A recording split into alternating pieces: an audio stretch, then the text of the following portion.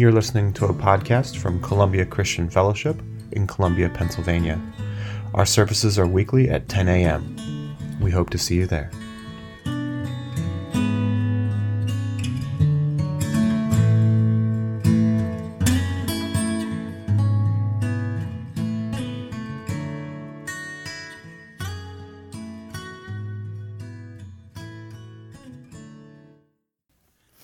Awesome worship, you guys. You may be seated. Hearing the congregation sing like that, just thank you. Thank you so much. Yeah, give yourselves actually a hand for the way the Holy Spirit moved you to sing.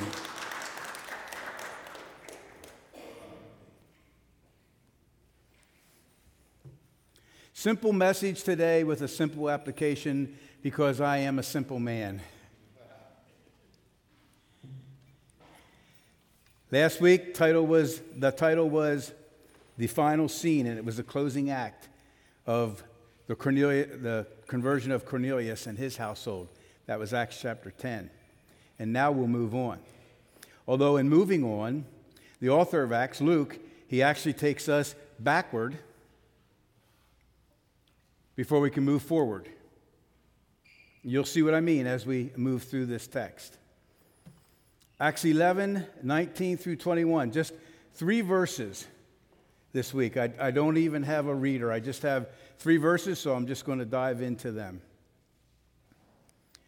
And today's title is Believers on the Move.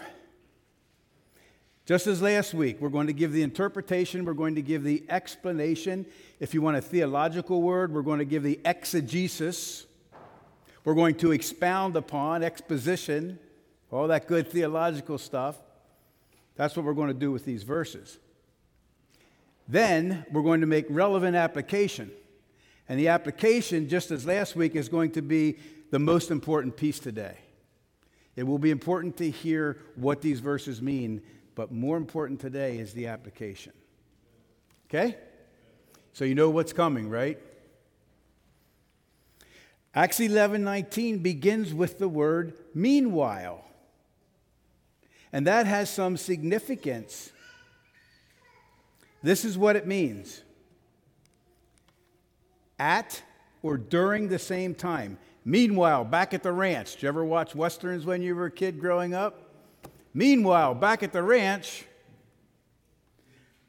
Or it means something is happening at the same time as something else. And Luke, the author of Acts, he's about to inform us that something else was happening simultaneously, or at least right around the same time as these events with Cornelius.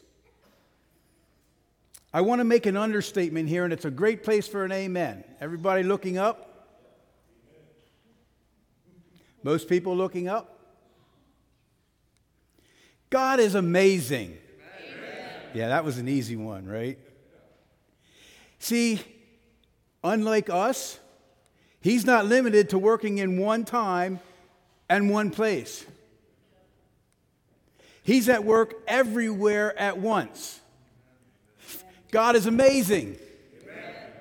The Bible tells us that God he didn't just create the universe and let it run itself. You know that, right? There are natural laws, but those natural laws are actually being sustained by God moment by moment. If God took his hand off the universe, it would be utter chaos.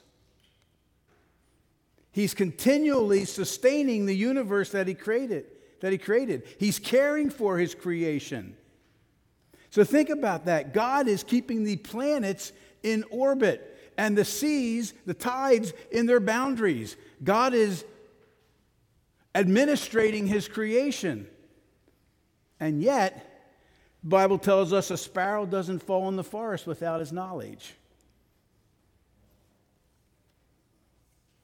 He's busy governing the affairs of the nations, and yet we are to cast our every care upon him because he cares deeply for us. He's caring for the affairs of the nation, national affairs, international affairs, and yet he cares for you, and he's by the bedside of your sick child. God is amazing. He's not limited to working in one place and at one time. He is always working. Proof, Jesus' words in John 5:17. My Father is always working, and so am I. Always. Well, I don't really see it. Well, let every man be a liar and God's word be true. God is working, whether you see it or not, whether I see it or not. He's working. And then there's those kairos moments, chronos moments, or chronology. Life goes on over a period of time. Kairos moments are those suddenlies and those interruptions and those interventions. That's a kairos moment. And so life goes on chronologically, and God is working, and we may or may not see it. And then there's those kairos moments where God breaks through, and you see that he's been working, and you're blown away by it. And you say, how could I have ever doubted him? Have you ever said that? How many have ever said that? How could I have ever doubted him? Next time I'm going to do better, right? Until the next time. And then it's, how could I have ever doubted him?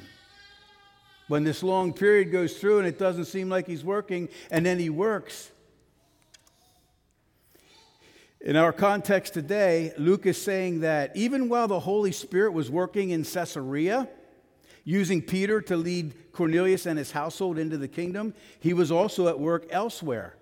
Meanwhile, or during the same time as the Cornelius account, something else was occurring Luke wants us now to know. And as I said, before we can actually move forward, we have to take a step backwards. Again, Acts chapter 11, verse 19. Meanwhile, the believers who had been scattered during the persecution after Stephen's death traveled as far as Phoenicia, Cyprus, and Antioch of Syria.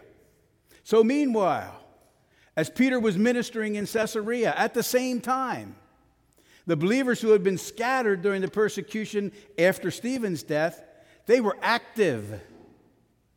These were believers on the move. They weren't just sitting around complacent.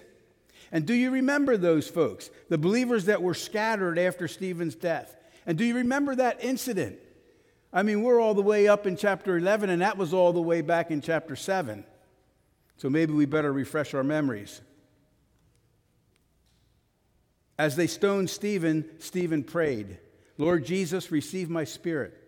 He fell to his knees shouting, Lord, don't charge them with this sin. And with that, he died. Stephen died. Stephen is the first recorded martyr for his faith, and his death, if you remember, started a feeding frenzy. It became open season on Christians when they saw that they could murder Stephen and get away with it. A great wave of persecution began that day, sweeping over the church in Jerusalem. All the believers were scattered through the regions of Judea and Samaria. The believers who were scattered preached the good news about Jesus wherever they went. There's good news and there's bad news in this verse. Bad news first. You always want the bad news first, right? No, you want the good news first and then you got to deal with the bad news? Not me. Give me the bad news. The bad news was this, earthly speaking. This is earthly speaking. These precious believers, they were in upheaval. They were forced to flee. They were scattered. They were running for their lives. Very sad. It's easy to read the ink on the page. It's harder to think about families, moms and dads and kids fleeing everything they knew, everything that was familiar, at the threat of their lives. Some being separated from their wives and their families, and husband and wife from kids. That's what was happening. So you think they'd be very glum and very down in the dumps. And I'm sure there was some of that. But the good news in this passage is this. As they scattered, as they were fleeing for their lives, they spread the gospel. They advanced the kingdom wherever they went. That's a different mindset, isn't it? These scattered believers, they're the folks whom Luke is now talking about in chapter 11. That's why we had to go back and look at this, because this is the group that we're now talking about in chapter 11. These are the believers on the move. Meanwhile, the believers who had been scattered during the persecution after Stephen's death, they traveled as far as Phoenicia, Cyprus, and Antioch of Syria. So from the areas listed here, we can assume that when they left Jerusalem, this is for our geography buffs, when they left Jerusalem, they traveled north and west, which is towards the Mediterranean Sea. They went through Judea and Samaria. They preached the gospel there. You remember the story of Philip. They established churches there. And by now, in Acts chapter 11, they've reached as far as Phoenicia, Cyprus, and Antioch. And those cities are not just in there, they're significant, those three places, those three areas. Again, for our geography buffs, if you can see it on the screen. You see where Phoenicia is located. It's in modern-day Lebanon. It's on the Mediterranean coast. What major Western development came out of Phoenicia? Does anybody know? They were well known for their shipbuilding, but something else that we have from Phoenicia. Pardon? Lime? Blinds. I'm the jokester around here. What did the 0 say to the number 8? Nice belt.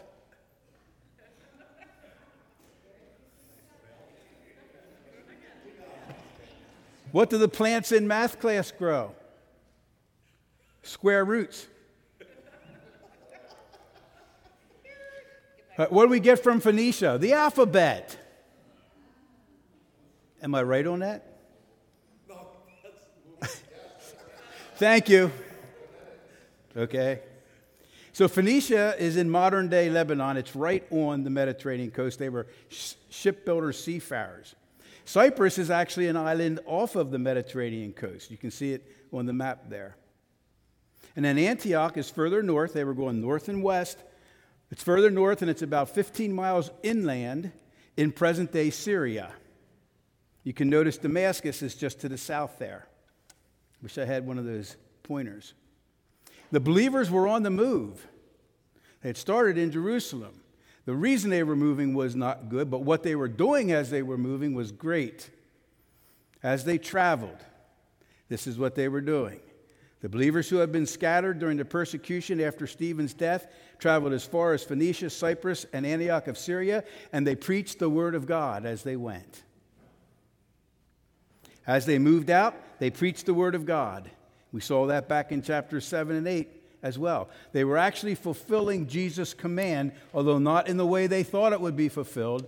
But they began in Jerusalem. They went through Judea and Samaria. Now they're heading to the uttermost parts, the ends of the then known world.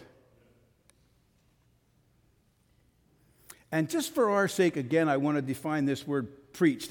It's not a real good translation for us in our culture today, because it's not pulpit ministry. They weren't doing pulpit ministry.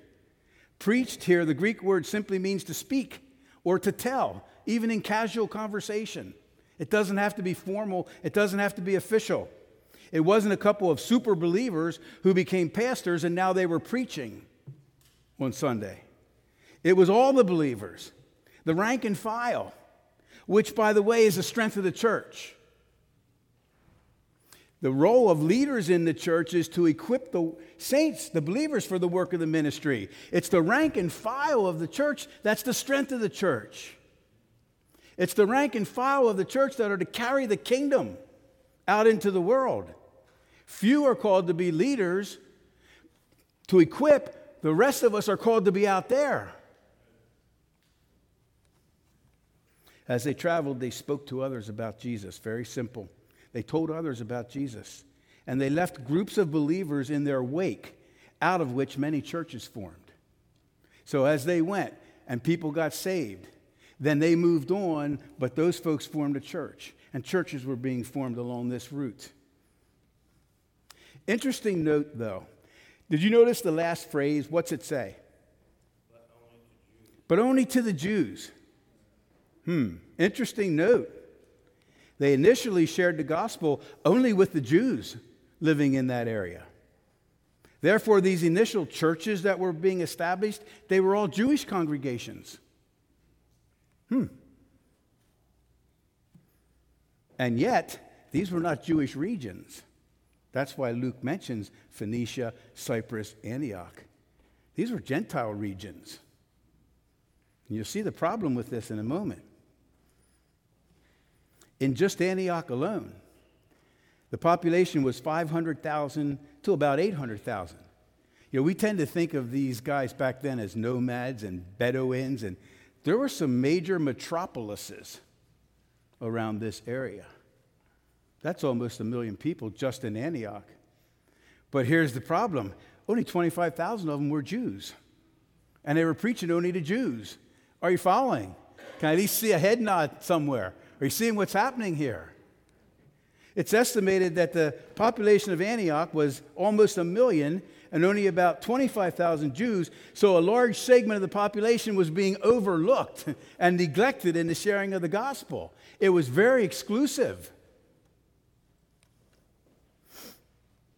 You can imagine this was a heartbreak to Jesus, who had died so that all people groups could hear the good news and be saved.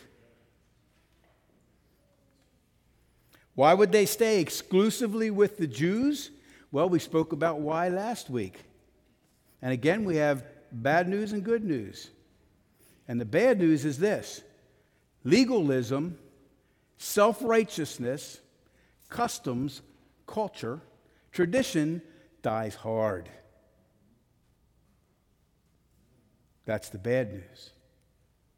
Here's the good news. Under the Holy Spirit's leading, those things are about to die. Hey, those things are about to die. Next slide. However, they're only preaching to the Jews, right?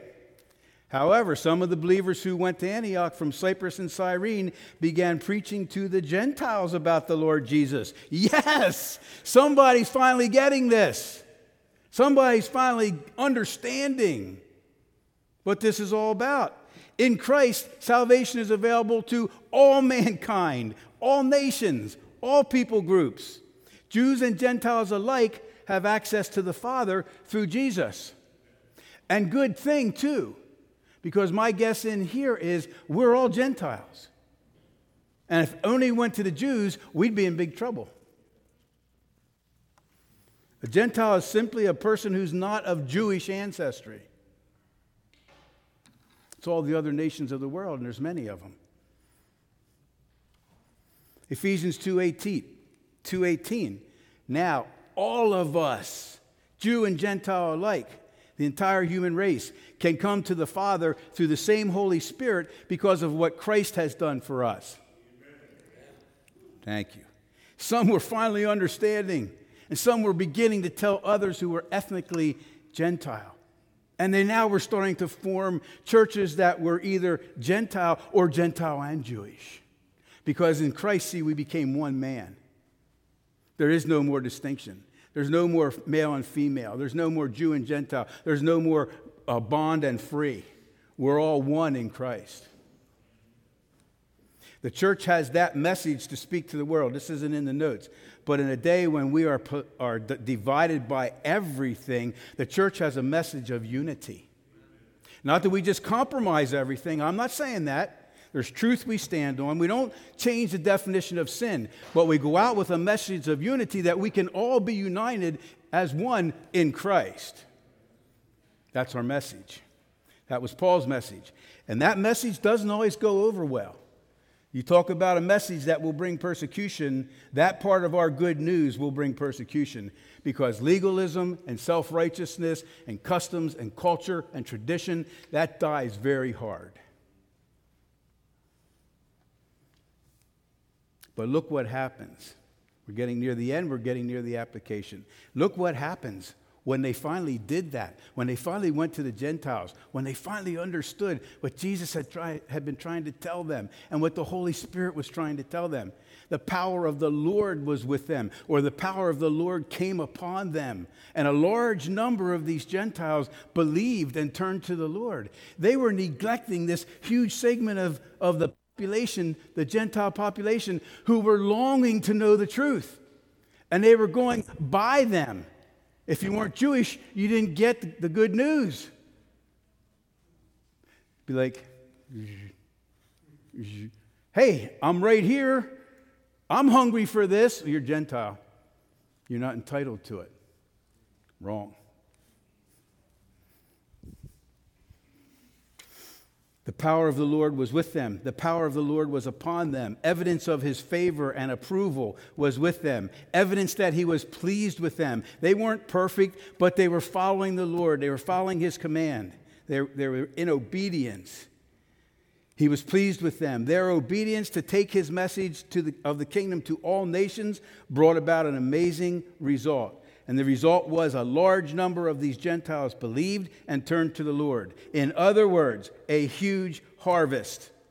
A large number of lost souls came to know Jesus, were swept out of Satan's kingdom and into the kingdom of God's dear Son. They were swept out of darkness and into light. They were swept out of death, spiritual death, and into life.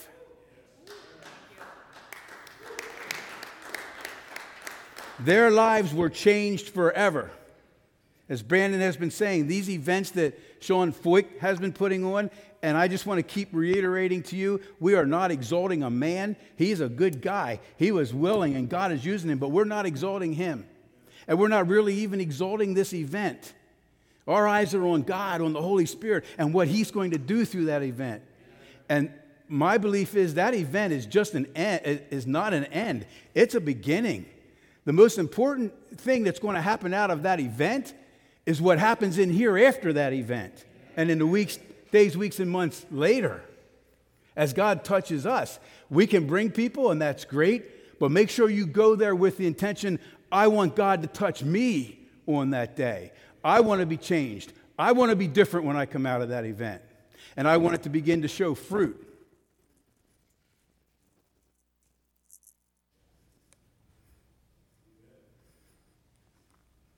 Gentiles were coming to Christ and they were flocking into the church. And we'll see later in Acts some of the Jews, the members of the circumcision, weren't all happy about that. But that doesn't matter. Do you know why? Because God was happy. And that's the most important thing. If I'm pleasing God, please take this in the right vein. If I'm pleasing God, I don't really care what you think. Please take that correctly.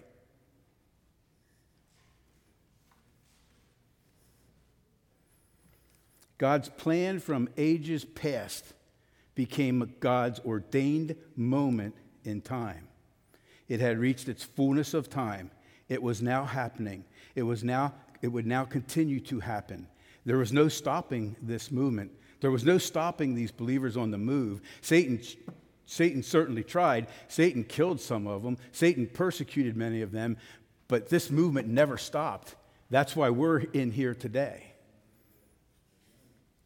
God's plan from the ages became God's ordained moment in time. It reached its fullness of time. It was happening. It will continue to happen. It was here. It had come, and yet it was still coming.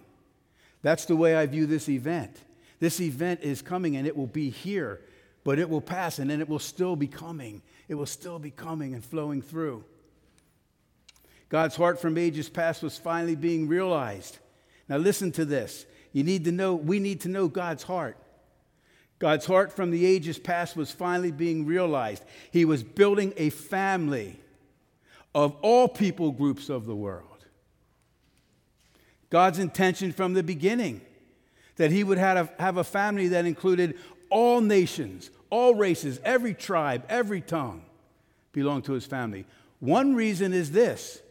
One particular race or tribe or nation cannot possibly reflect who God is. It takes all of us to reflect who God is in all of our differences, in all of our diversity. And I know that's a word we have to be really careful with these days, but it's still true. It takes all of us, all of our diversity, all of our differences to reflect to the world who God is.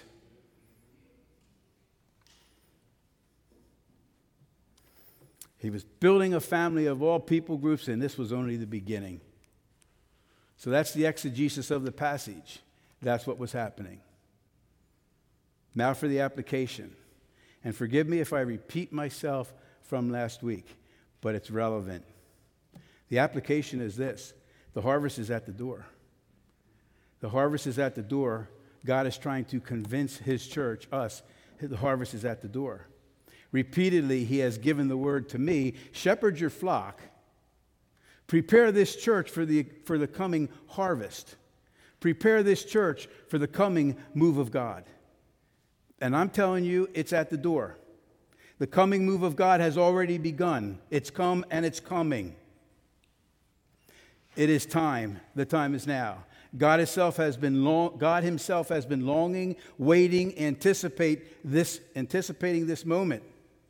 And just some verses to add to our faith and break down the unbelief.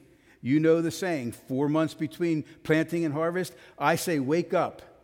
Do you hear what the Spirit's saying to the church? Do you hear that? Wake up, church. It's no longer business as usual. It's no longer same old, same old. Wake up, church. It's a new day. Behold, I am doing a new thing. Even now it springs forth. Do you not perceive it? If you're sleeping in the light, you won't perceive it. You'll be deaf to what the Spirit's saying to the church. Wake up. This is a now word to the church today. You say 4 months between planting and harvest. I say, the Lord, wake up. Look around you. The fields are already ripe for harvest. Like the Jewish believers that were preaching only to Jews, wake up. The Gentile fields around you are ready for harvest. They're hungry. They're in a what must I do to be saved mode. Look at Cornelius and his household. He who has ears to hear what the Holy Spirit is saying to the church.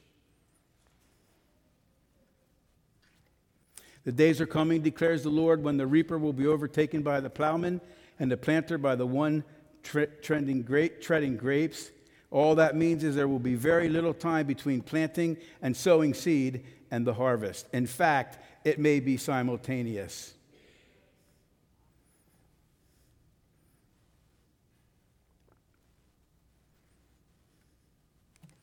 The fields around us are ripe for harvest. The harvest is upon us. And the last final word before we move into application is this. In this world, earthly speaking, seeing is believing. Yeah, I'll believe that when I see it. In the spiritual realm, believing is seeing. I see it when I'm willing to believe it. And that's why God is working so hard to break down our unbelief. He needs to bring us into belief so that we'll then see it. Will we believe? And will we then see this mighty, marvelous move of God's Spirit in our area? It's a question. Okay. I want to call the band forward. Come quickly.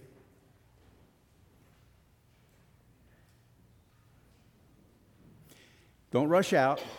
The best is yet to come.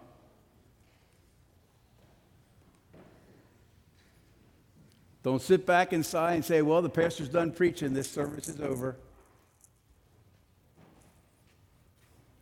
That's Bob hurrying, by the way, right there.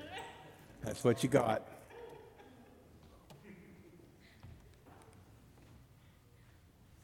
Now, whatever Sonny's going to lead us in, we'll find when we get up there.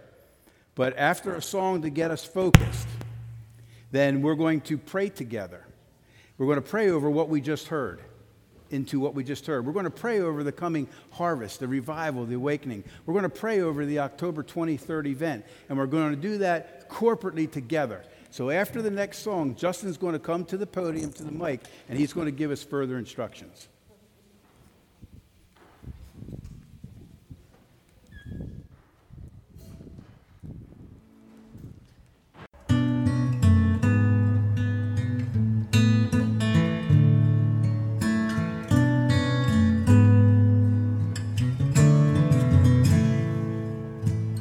Thank you for listening to our weekly message.